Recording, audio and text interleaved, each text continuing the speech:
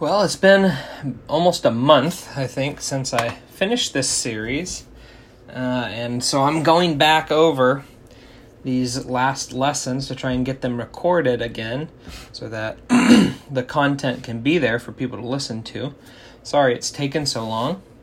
But it's been good, actually, to refresh and look at this again a second time after having done it, like I said, probably a month ago. So if you've been following, last week we started a section that I called The World, the Flesh, and the Devil, talking about the three enemies of the Christian. And last time I recorded, we talked about the devil. And so this time we're going to talk about the world. And remember, I talked about these kind of different levels of enemies. We talked about the devil as the cosmic enemy. And so at this point, we're going to talk about the world. Now, there's a parable that I think really explains a lot about the world and what happens here. I wanted to read it. So here we go. It's in Matthew 13, starting in verse 24. Jesus presented another parable to them, saying, "The kingdom of heaven may be compared to a man who sowed good seed in his field.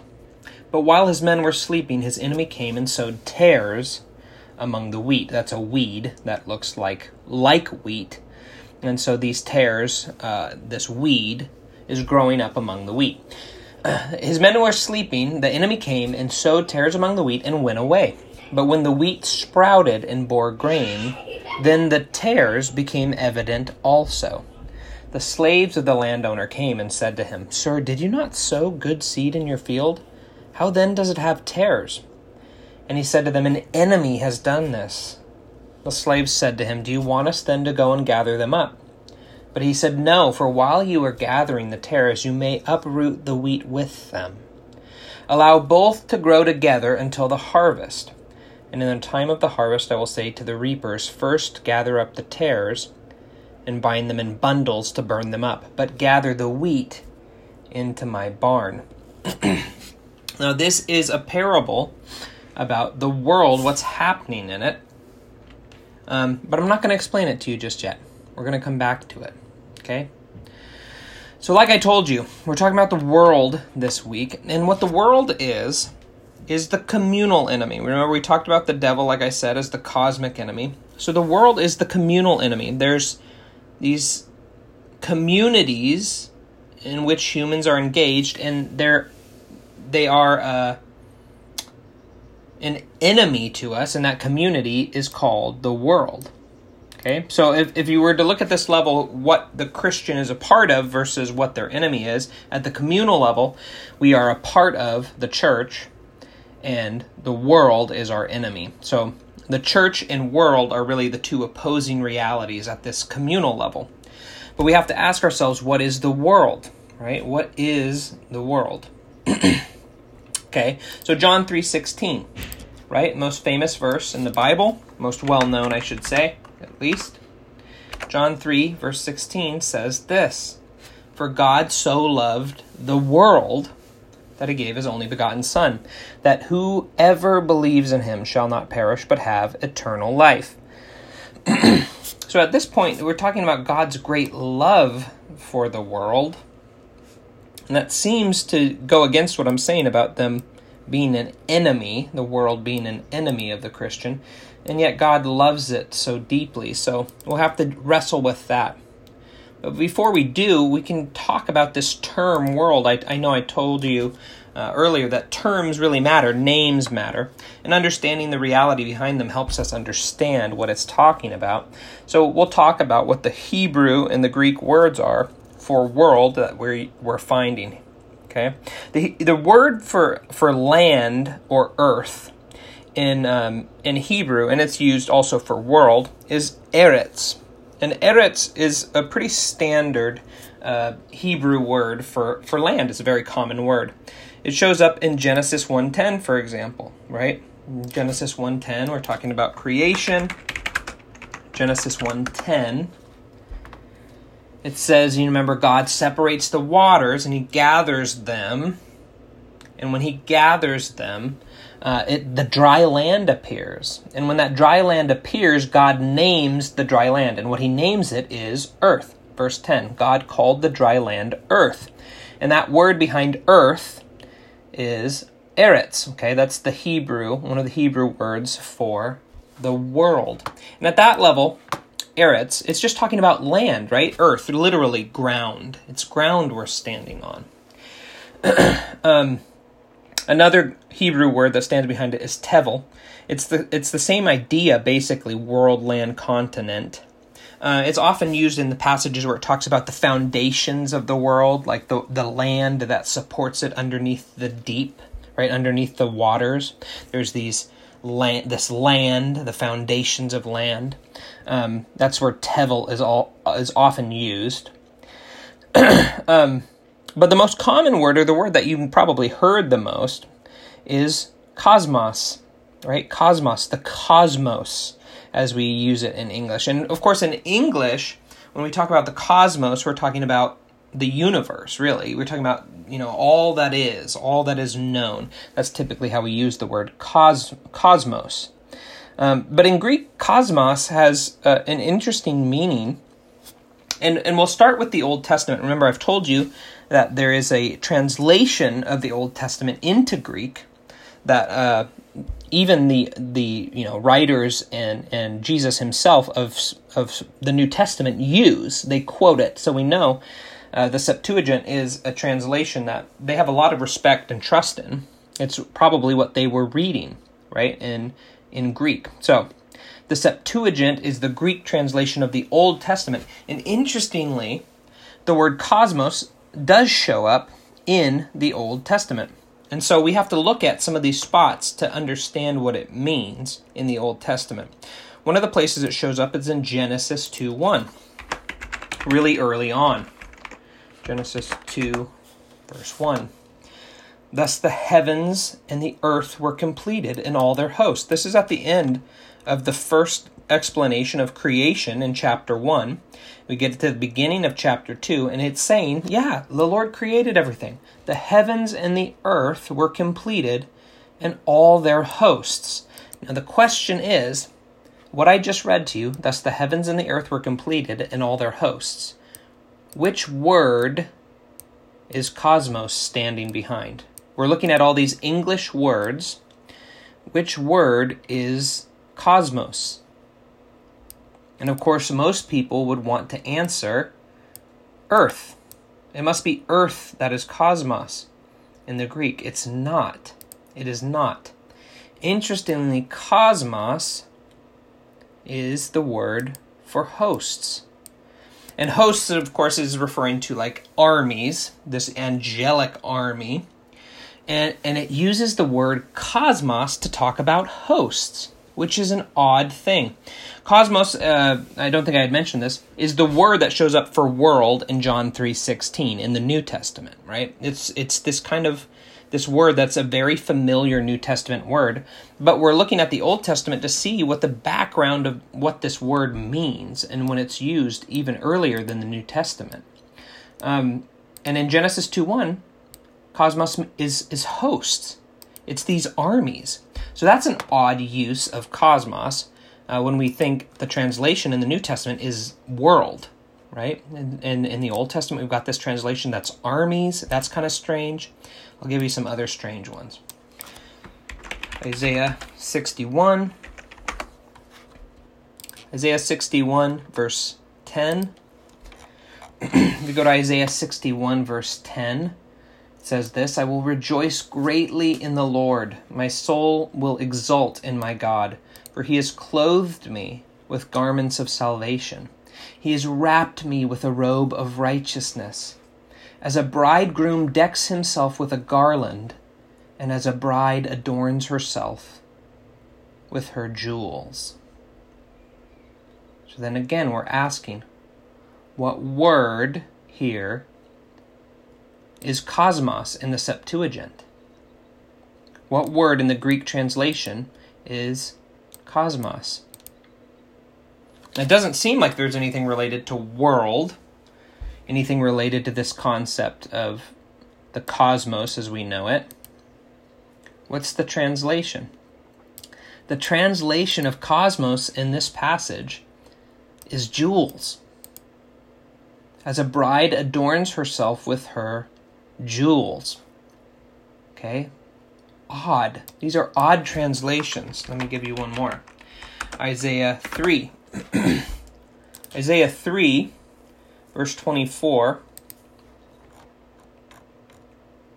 Says, now it will come about. Now in Isaiah 3, if you don't know the context, Isaiah 3, judgment is coming, right? Judgment is coming to the people of Israel.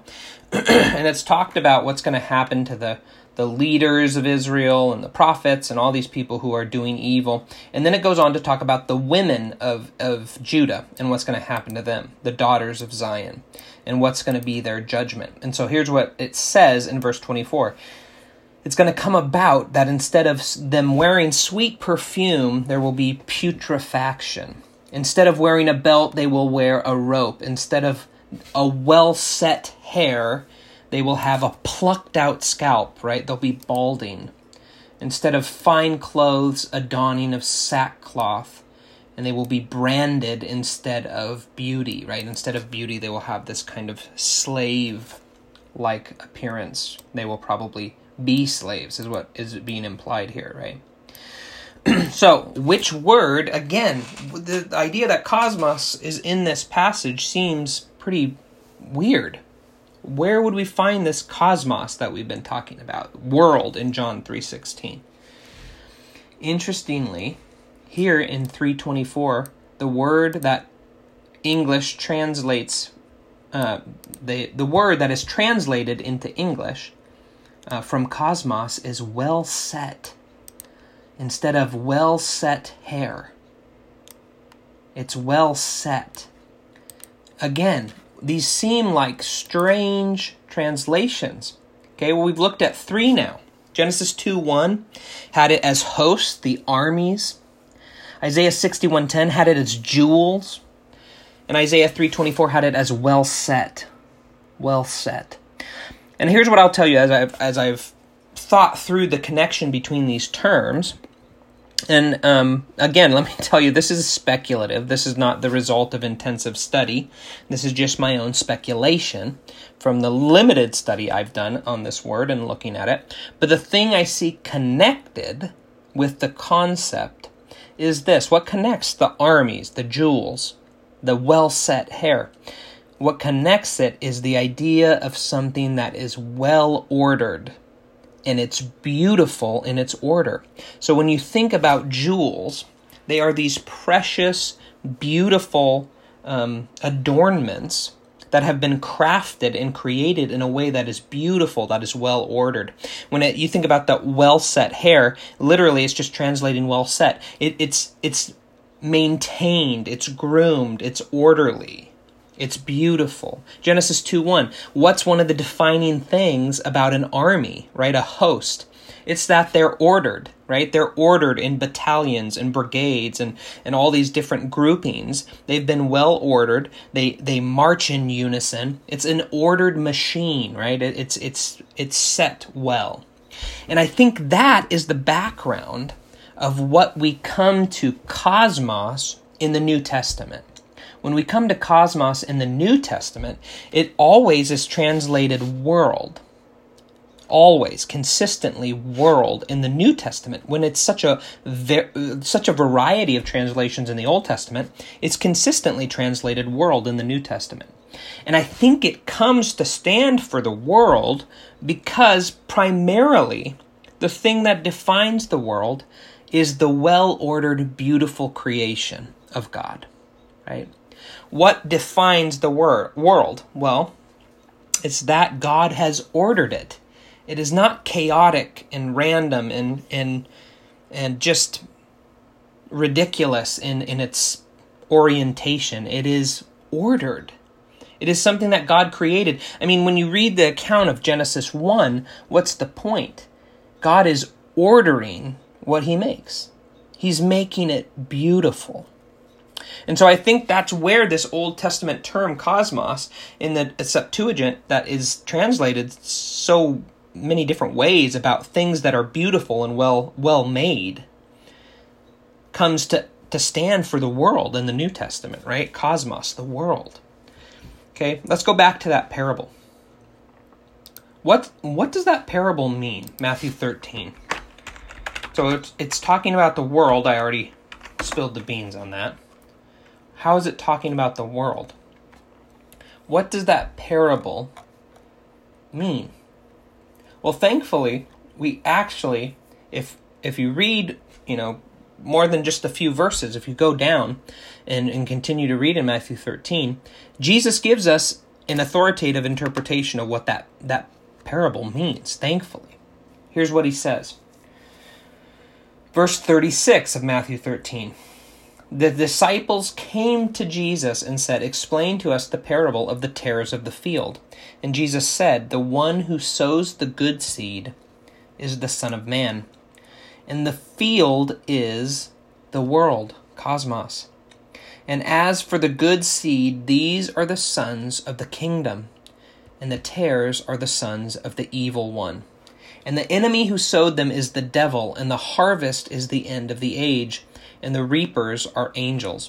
So just as the tares are gathered up and burned with fire, so shall it be at the end of the age. The Son of Man will send forth his angels, and they will gather out of his kingdom all stumbling blocks and those who commit lawlessness, and will throw them into the furnace of fire. In that place there will be weeping and gnashing of teeth.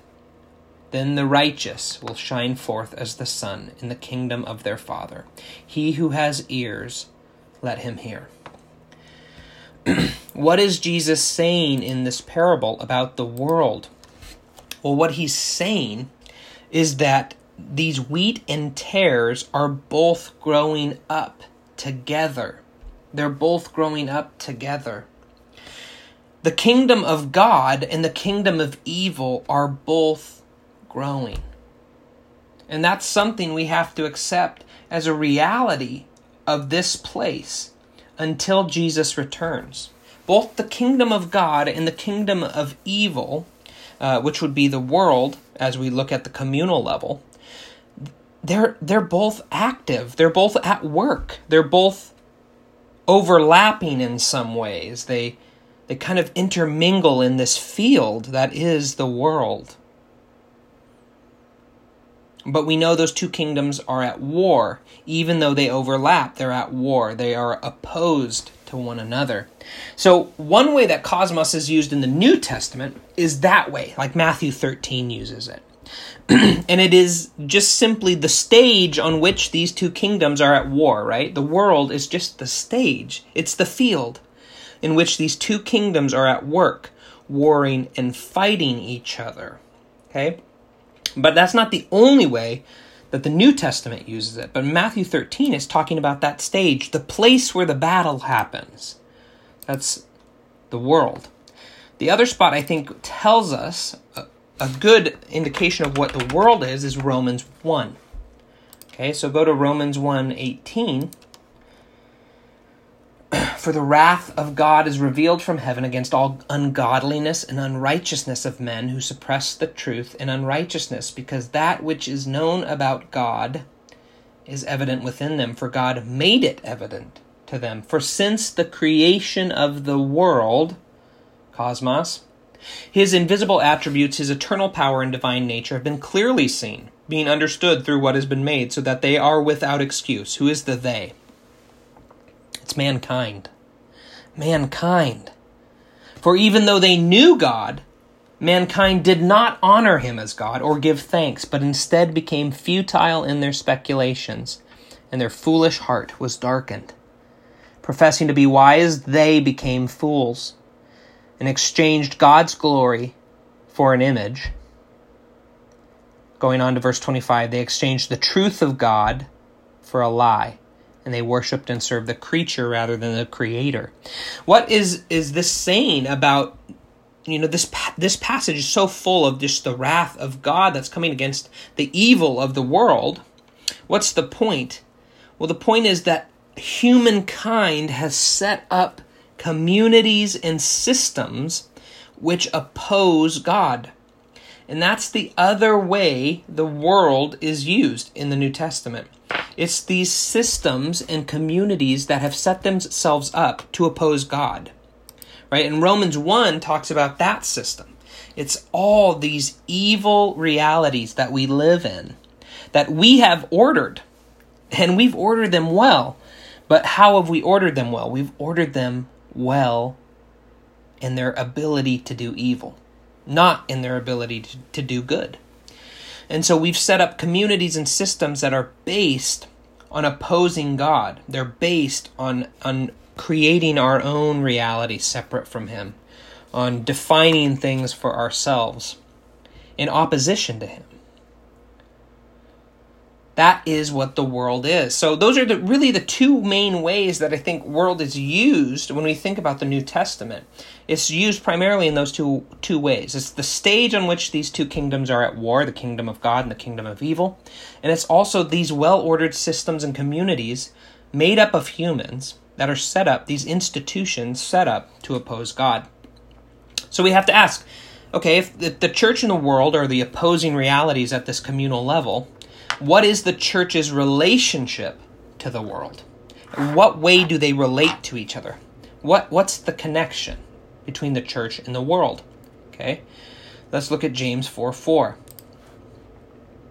James 4:4 says this: "You adulteresses, don't you know that friendship with the world is hostility toward God? Therefore, whoever wishes to be a friend of the world makes himself an enemy of God."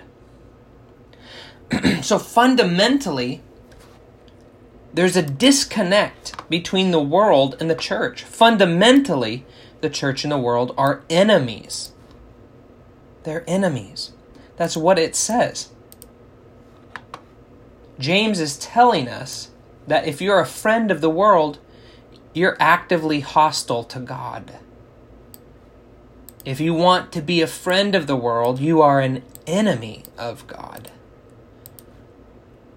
And the world, there's no doubt that the world is enticing, that there are things that are good in it. And of course, James is talking about being a part of these systems and communities, choosing to, longing to be a part of them when they are actually in opposition to God. And so what James 4 is telling us is that fundamentally these two realities cannot coexist. They cannot, they're in complete contradistinction to each other, right? The church and the world at the most basic level are enemies in the communal level for us. Okay, Mark 10. Let's go to Mark 10. I think this adds another dimension to that. In Mark 10, go to verse 42. Remember, this is a moment when all the disciples are angry with James and John because they want to take the seats at Jesus' left and right? They want to be on his left and right in his glory. And so all of the rest of the apostles, they're angry with John and James. and Jesus has a little lesson for them in the midst of this, right? This desire that James and John have to be preeminent among the disciples. Jesus has this to say to them in verse 42. Calling the disciples to himself, Jesus said to them, "You know that those who are recognized as rulers of the Gentiles lord it over them, and their great men exercise authority over them. But it is not this way among you. But whoever wishes to become great among you shall be your servant. And whoever wishes to be first among you shall be slave of all. For even the Son of Man did not come to be served, but to serve, and to give his life as a ransom for many." Jesus says the world system is backwards. It's wrong. It is not the way of the kingdom of God. Mark 10 is telling us that not only are the church and the world enemies, they're actually completely opposite in orientation. They're the inverse of one another. Right? What does it look like if you're a part of the world? Well, the leaders of the world, they are domineering. They're destructive. They beat their lordship into the people beneath them. And what is the church? Of course, the church known as the upside-down kingdom. Who is the greatest in the church? It's the one who serves. The greatest among the kingdom of God is the one who's a servant of all. Jesus says, even me as the Son of Man, the greatest in the kingdom, didn't come to be served, but came to serve and to give up my life as a ransom. Not only are the church and the world enemies, Mark 10 adds in that they're opposites. They can't even, they're diametrically opposed to one another. They're the inverse of each other. So we have to wrestle with that. I mean, there's no denying that the world is our enemy. And I have found that all too often that is the hard part for Christians to swallow. We serve a God of love, obviously. We serve a God who is just and pure and good. But one of the things he makes clear in his word is that the world is our enemy. And we're going to have to wrestle with that. We have to wrestle with the fact that the world has things in it, and it is full of things that are meant to destroy us, meant to lead us away from God. And we have to be on guard. We have to be aware of that. Okay, go to Ephesians 2. Ephesians 2. There's more to this story, though, right? There's more to the story of the connection between the church and the world. It's our enemy. It is the opposite of us. And at the same time, Ephesians 2, verses 1 to 3. And you were dead in your trespasses and sin, in which you formerly walked according to the course of this world, according to the prince of the power of the air, of the spirit that is now working in the sons of disobedience. Among them we too all formerly lived in the lusts of our flesh, indulging the desires of the flesh and of the mind, and were by nature children of wrath, even as the rest. We have to remember, not only is the world our enemy, but that we used to be a part of it. We were once part of it. Yes, the world is our enemy, but we understand the world because we used to be just like it. We came from the world. There's no escaping that reality that we all were once part of it. Romans 5, verse 10. For if while we were enemies, we were reconciled to God through the death of his Son, much more, having been reconciled, we shall be saved by his life. We have to remember that God loved us when we were still his enemies. Back when we were part of the world. If you're a Christian and you're listening to this, back when you were a part of the world, when you were in opposition to the church, when you were completely opposite in orientation, when you were an enemy of God, he loved you. So we let that be the attitude we have as Christians towards the world. It's not either or. It's not that there are enemies so we should hate them. No, of course Jesus leads in a better way. We love our enemies and pray for them, as he says in the Sermon on the Mount. Romans 5:10, God loved us when we were still enemies. So what do we do as Christians? We embrace his attitude towards the world. We love them even though they're enemies. We have to do a good job of balancing those things, which is that we have to recognize them for what they are, that they are truly enemy. They are truly an enemy. And at the same time, we embrace God's attitude towards his enemies. The one that is loving and kind and would die for us even when we were enemies. So that's the church's relationship to the world. We are fundamentally enemies, and yet we love our enemies. We love the world because the world is full, as Ephesians 2 said, it's full of people under the power of the devil. It is full of people who are under his power, and we love them, and we pray that the strong man would be plundered, just like Jesus talked about. Okay, so what are the world's tactics? What are their tactics as an enemy to us? What are the tactics they use against us? Well, I think they're a huge variety of different things they do. I'll list some from Scripture. 1 John 2. 1 John 2, verses 15 to 17. Do not love the world, nor the things in the world. If anyone loves the world, the love of the Father is not in him. For all that is in the world, the lust of the flesh, and the lust of the eyes, and the boastful pride of life, is not from the Father, but is from the world. The world is passing away, and also its lusts, but the one who does the will of God lives forever. So all that is in the world, the lust of the flesh, the lust of the eyes, and the boastful pride of life, those things are not from the Father, they're from the world. So what are those things?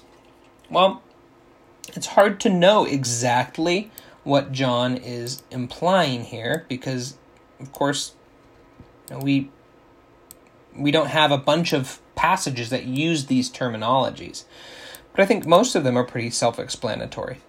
The lust of the flesh, I think, is things that are pleasurable. The world offers us so much to fulfill our desires, to fulfill that good feeling, that pleasurable feeling we all long for. The lust of the flesh, in my opinion, is those things that gratify that good feeling we all long for, right? It's not that God doesn't want us to feel good or be happy or any of the things that are often used as arguments for why these things might be good. It's that we have this unhealthy desire to always feel good. That if we're down or we're feeling something that isn't 100% good, that somehow we should work ourselves in a way that we can always feel that. I just think that's kind of the absurdity of the world, right? The longing after that. We always have to feel good. And of course that fills all kinds of different addictive things, sex and alcohol, drugs, anything that kind of gives you that false feel good, I think is what that is referring to. That's the lust of the flesh. And the lust of the eyes, I think, is kind of just that temptation piece, that covetousness, that always wanting something more. It's the discontentedness of the world, right? That there's always something more to be had. It's the greed, it's the envy, it's the always needing more, right? That's of the world. Whereas the Lord is characterized by gratitude and by contentedness, right? Paul says that he had learned the secret to being content in every situation. Well, the opposite of that is the grumbling spirit, the spirit that someone else always has it better. I think that's the lust of the eyes. It's that envy, coveting part. And the boastful pride of life, of course, I think that's the most self-explanatory. It's that self-focused, self-centered arrogance, right? It is just the I am better, I am more important, I am what matters in life kind of mentality. All those things are not from the Father, they're from the world. Right? When we become consumed by these things, consumed by all the material reality around us, the feelings or the material things, or become too self-important, all of those things are acting like the world. They're not like the Father. So 1 John 2 has that. It has lust of the flesh, the lust of the eyes, the boastful pride of life. What else characterizes the world's tactics for us? Well, a pretty straightforward one is found in John 15. John 15, verses 18 to 20. This is during the upper room discourse. right? And it says this in verse 18. If the world hates you, know that it has hated me before it hated you. If you were of the world would love its own. But because you are not of the world, but I chose you out of it, because of this the world hates you. Remember the word that I said to you, a slave is not greater than his master. If they persecuted me, they will also persecute you. If they kept my word, they will keep yours also. So the point is, hating and persecuting is another tactic of the world. That despising, that mocking, that's a tactic the world uses against Christians. That just venom it has for Christianity and for Christians. That's one of the world's tactics. And of course the other is even more open, and that's persecution, which to me, persecution would actually be acting on that hate, right? It's killing Christians, which is happening, not in America, but all around the world to Christians till today. It's that killing, it's the maiming, the hurting, the physically aggressive. It's those pieces, right? The persecution, it's the suffering piece, right? That's two of the world's tactics, is to hate and persecute Christians, to persecute the church. Okay, what's another example of the world's tactics? Matthew 18. Matthew 18, verses 1 to 7. I'll read it to you. At that time, the disciples came to Jesus and said, "Who then is greatest in the kingdom of heaven?" And he called a child to himself and set him before them, and said, "Truly I say to you, unless you are converted and become like children, you will not enter the kingdom of heaven. Whoever then humbles himself as this child, he is the greatest in the kingdom of heaven. And whoever receives one such child in my name receives me. But whoever causes one of these little ones who believe in me to stumble, it would be better for him to have a heavy millstone hung around his neck and to be drowned in the depth of the sea. Woe to the world because of its stumbling blocks. For it is inevitable that stumbling blocks come, but woe to that man through whom the stumbling block comes." What's another thing that the world offers? It's like Jesus says, woe to it because of its stumbling blocks. Another thing it does is it causes Christians to stumble. It causes the church to stumble. How does it do that? It offers endless temptations to evil. Endless temptations to do what you want to do instead of what God would want you to do. It offers up countless opportunities, countless moments in which the definition of your Christian character will be shown, right? And it's looking, what it seems to imply in that passage in Matthew 18 is it's looking to make you stumble. It wants you to stumble. And why? Because it's opposing community. It's opposed to us, right? Because it's an enemy. I'll give you one more tactic. Like I said, I'm sure there's countless more. I'll give you one more. This one's out of Romans 1:18. And I think this one is in a particular way insidious. And I think a lot of what the world is experiencing right now, I think a lot of what is going on, and particularly in America, I would say, can be explained by this principle. I think it can be explained by what this passage has to say. And I don't think people understand a lot of times what's going on right now, but I think this is the essence of what is going on. It's Romans 1 again, starting in verse 18. I'm not going to read the whole passage. We went through it earlier, and I've come back here several times, but I think this last part of it helps us understand. I'm going to read it to you. We'll start in verse 28. Just as they, this is mankind, did not see fit to acknowledge God any longer, God gave them over to a depraved mind, to do those things which are not proper, being filled with all unrighteousness, wickedness, greed, evil, full of envy, murder, strife, deceit, malice. They are gossips, slanderers, haters of God, insolent, arrogant, boastful, inventors of evil, disobedient to parents, without understanding, untrustworthy, unloving, unmerciful. And although they know the ordinance of God, that those who practice such things are worthy of death, they not only do the same, but also give hearty approval to those who practice them. Wow, that is a laundry list worth of evil things that go on in the world, right? This is what the world is made up out of. But I think what's unique is at the end of this passage. And I think this explains what's going on in the world. It says people know what is good. They know the ordinance of God. But not only do they do the same evil things that were just listed, but they give approval to those who do them.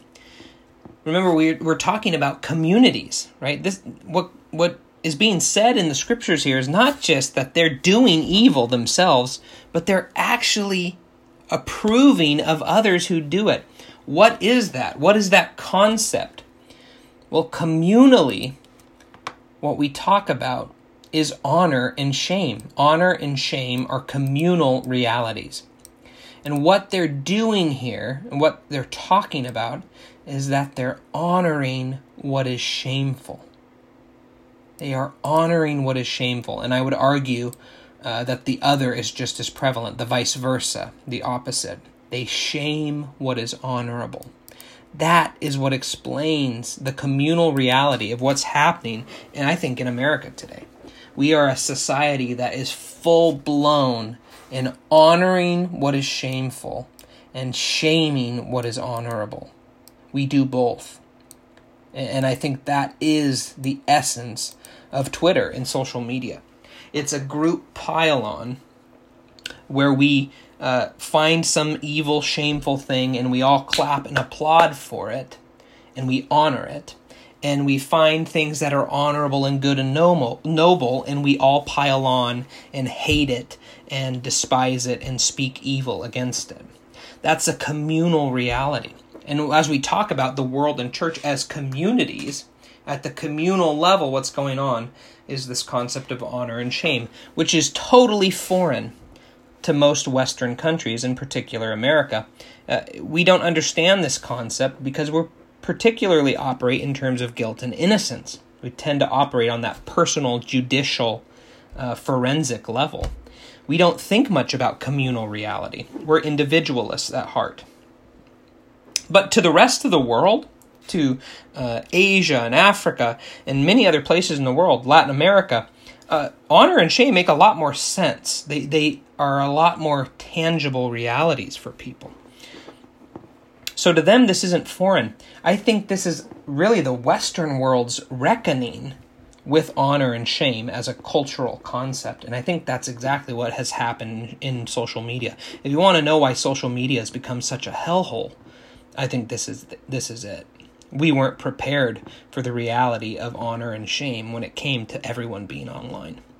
And like I said, you can see it if you look through any amount of stuff in online content, that when we made global communities, honor and shame were inevitably going to come to bear because they're communal realities. Honor is the community saying something is good, and shame is the community saying something is bad, right? And unfortunately, the reality of the world, as Romans 1 explains, is that the world honors what is shameful, and they shame what is honorable. Okay? So there's some tactics we've talked about. We talked about lust of the flesh, lust of the eyes, boastful pride of life. They hate and persecute Christians. The world is full of stumbling blocks and temptations to do evil, and communally they honor what is shameful and shame what is honorable. So then the last question, how do Christians respond to the world? How do they respond to the world? I'm going to give you three different responses, okay? And it relates kind of to three different ideas of what our response is doing. And of course, if we're talking about responding to the world in terms of how do we respond to the world in love, in terms of how do we get them to come be a part of this other community, how do we get them to leave the community of the world and become a part of our community? we look at John 16 and 17. What John 16 and 17 have to say are that we have to be testifiers, right? I'm not going to go through the whole chapters, though I did recently, if you'd like to listen to it. The podcast earlier has us going through the Gospel of John. But John 16 and 17, this huge theme of testimony comes up, right? The Spirit is coming, and He's going to testify to what He hears. And He's going to testify to the world about who Jesus is. And it says that we must testify with Him.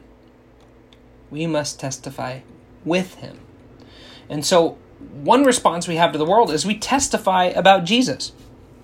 We have the responsibility to give our word about who Jesus is, about what He's done, and not just in a cosmic sense, not just in terms of, Jesus has redeemed us and He paid the price for sin by dying. He's given us new life by being raised to life again.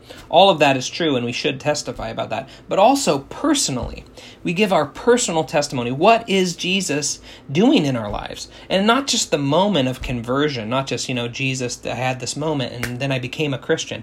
But what is He doing in our lives? What is He doing now? What is Jesus teaching you? What is He changing in you? What is He pointed to as an area, a flaw, a weakness, something that is still of that belonging to the world attitude that still can pervade us? What's Jesus telling us about those things?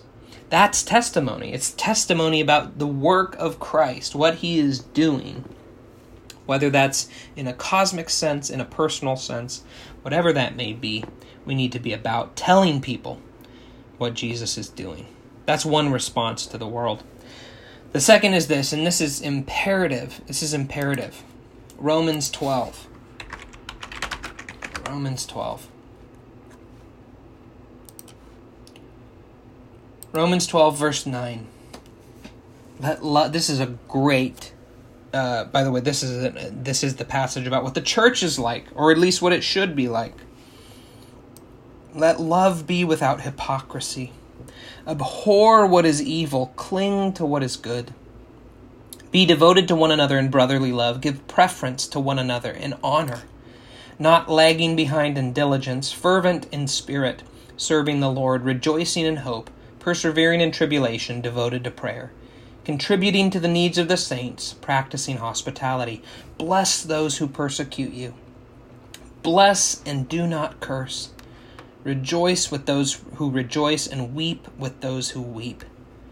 Be of the same mind toward one another. Do not be haughty in mind, but associate with the lowly. Do not be wise in your own estimation. Never pay back evil for evil to anyone. Respect what is right in the sight of all men. If possible, so far as it depends on you, be at peace with all men. Never take your own revenge, beloved, but leave room for the wrath of God, for it is written, "Vengeance is mine, I will repay," says the Lord. But if your enemy is hungry, feed him. And if he is thirsty, give him a drink, for in so doing you will heap burning coals on his head. Verse 21. Do not be overcome by evil, but overcome evil with good. Our response to the world has to be one of overcoming evil with good. And that's hard. That's the hard path. There are many people today who I think have decided that overcoming evil with evil is an easier path. It's a more straightforward path, and it's going to happen quicker. We can overcome evil with evil. It's just an exertion of power. Here's the problem with overcoming evil with evil. You're still left with more evil. Inevitably, for people who overcome evil with evil, they always become what they hated. They always become what they hated because they never dealt with getting rid of the evil. It's easy to do, to get rid of an evil by attacking it with more evil. It is the long game. It is the hard path to overcome evil with good. And I think in a lot of ways, this is one of the reasons why even Christians get tired of waiting for God to do something. Because he's playing the long game. His primary way of operating with the world is to overcome evil with good. And that takes time. It takes an unbelievable amount of character to not return slander for slander or violence for violence. It takes the very Spirit of God to become that type of person. But there is no other way in which evil will be defeated. It has to be defeated in the here and now by overcoming it with good. And that is the path that the Lord has committed himself to. It is the primary way in which he operates with the world, is to overcome evil with good.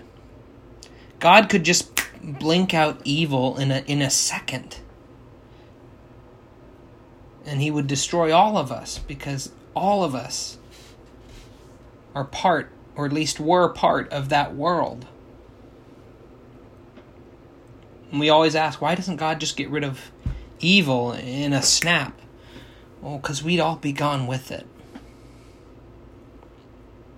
None of us, if God was to just judge evil, none of us would have been saved. He was committed to the path of overcoming evil with good, and Christians can never give up on that, because there's no way to get rid of evil other than that. Only good can conquer evil. So that's another way we respond. We respond to the evil of the world with good. But in terms of personal response to what the world is trying to do, to get us to engage with it, and to get us to be evil people, to get us to commit to its systems, how do we respond to those things? How do we respond to the temptations and the stumbling blocks? How do we respond to that? Here's what the Bible says, Matthew 16.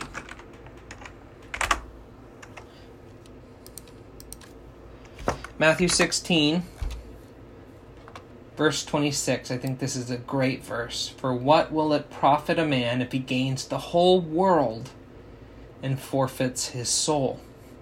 Or what will a man give in exchange for his soul? Okay, go down to Matthew 18.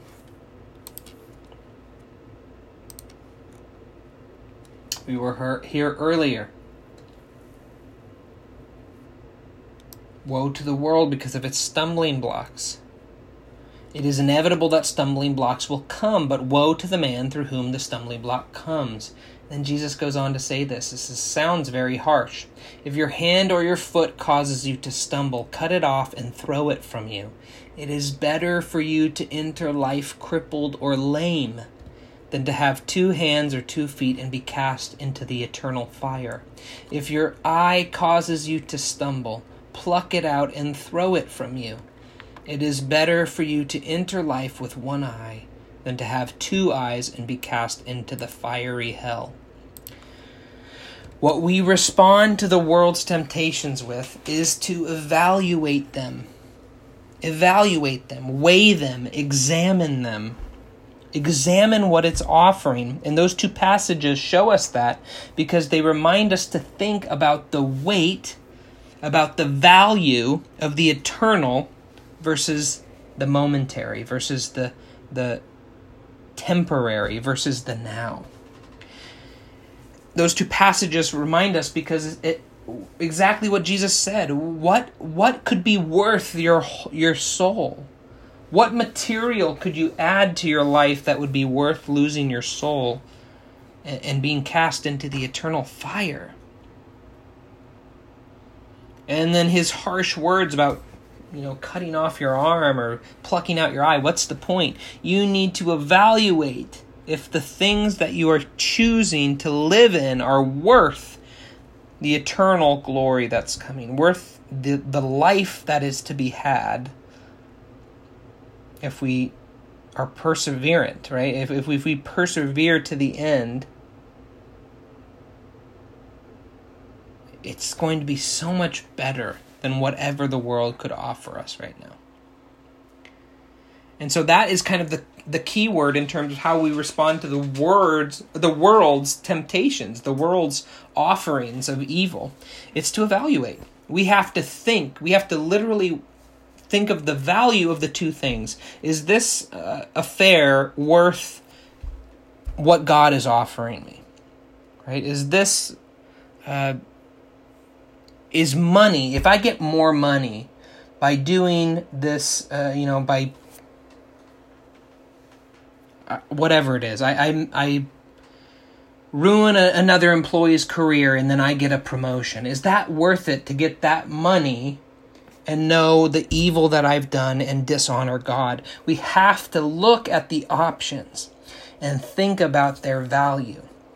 They have to be compared, right?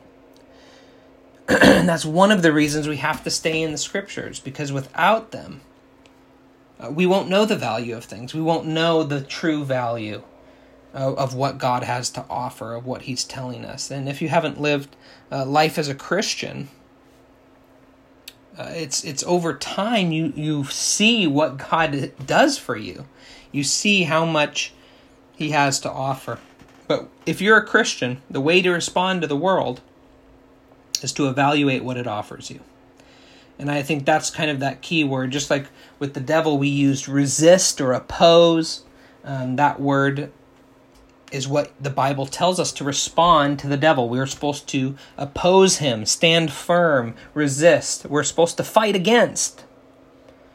When it comes to the world, we're given a different way to deal with the world. And the way we're told to deal with the world biblically is to evaluate what it offers, right? And I think another reason that's important is because that doesn't mean that everything the world offers is bad, right? There are things in the world that are good, like I said, and we can evaluate if they are good even, right? So when it comes to the world, unlike the devil who we resist and oppose, when it comes to the world, we have to evaluate. With the devil, you're never called to evaluate the devil. You have to fight against him. You stand against him. When it comes to the world, we're called to evaluate, examine, weigh. Think about what we're being offered and whether it's worth it. Right? That's what I have for the world. Okay, as our second enemy, our communal enemy. For the next session, we'll talk about the flesh, right? The individual enemy. And I will end this section of spiritual warfare.